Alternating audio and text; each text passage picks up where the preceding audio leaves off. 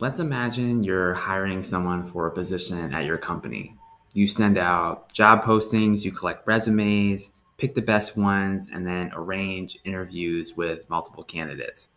Now, most of the candidates are okay, but one of them clearly stands out above the others. The problem is you notice based on their conversation that they used to work for a company that did you wrong on a business deal years ago. So, without thinking much about it, you end up going with another candidate. This is the Horns effect. Welcome to Stock Stories.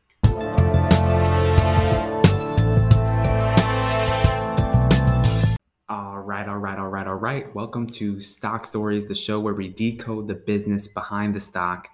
Hi, I'm Alex Mason, your stock storyteller, and my wife and I went from not knowing anything about investing to becoming financially independent by 30 years old. And my goal is to empower you with the skills that you need to invest successfully in the stock market. We talk about companies, we talk about the S&P 500. We're going through the entire S&P, and we're also talking about mental models.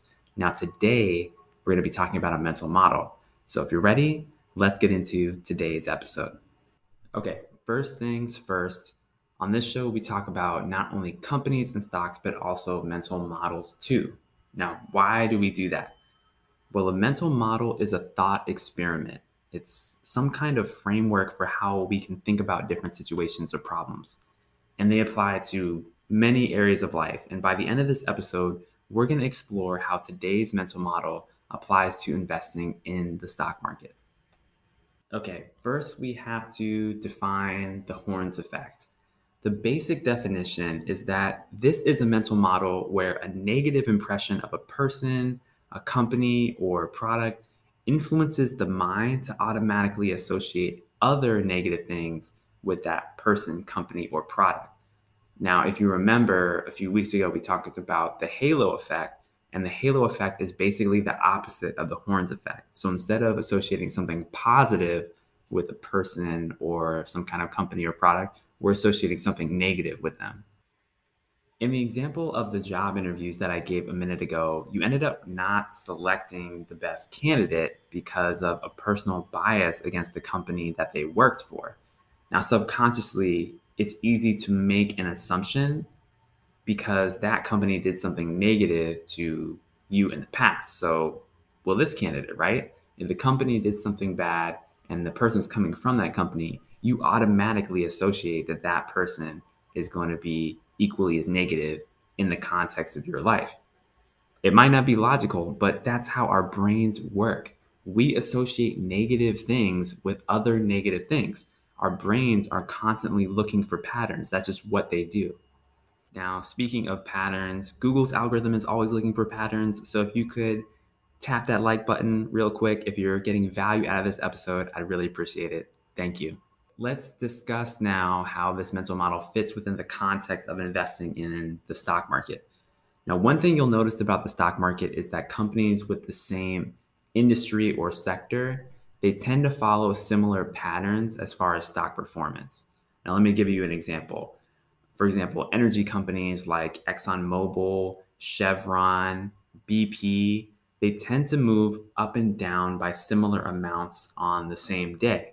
And this is true if you look at other companies. For example, look at large technology companies like Apple, Meta Platforms, and Amazon. Usually when one of them is having an up day, they're all having an up day. And the opposite is also true. If they're having a down day, the other ones are having a down day also. And it doesn't always happen like this, but usually it does.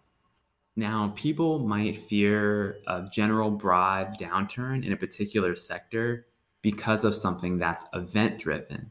For example, right now I'm recording this in late February 2022.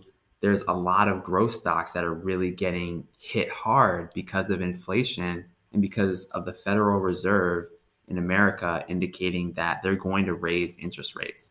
So when rates rise, growth stocks tend to fall because investors become more interested in bonds or other types of assets that are considered quote unquote safer. And also they like dividend paying stocks. Dividend paying stocks have been doing great right now. But this search for yield becomes more important for many investors than the search for growth. especially if valuations are really high. Okay, so how are we supposed to take advantage of this information as investors? Well, the thing is, businesses are not created equal and they don't operate with an equal amount of strengths and weaknesses, even if they're in the same sector and even if their stock prices fall by similar amounts. So, because of the Horns effect, investors will look at a perfectly good stock and decide to sell it because the general industry is selling off at that moment. It kind of gets carried along with the tide, even though it's a perfectly good business. Now, this is the time to do individual company analysis, which is something that we do here on this show, because we want to separate the legitimate opportunities in the stock market from the ones that we should pass on.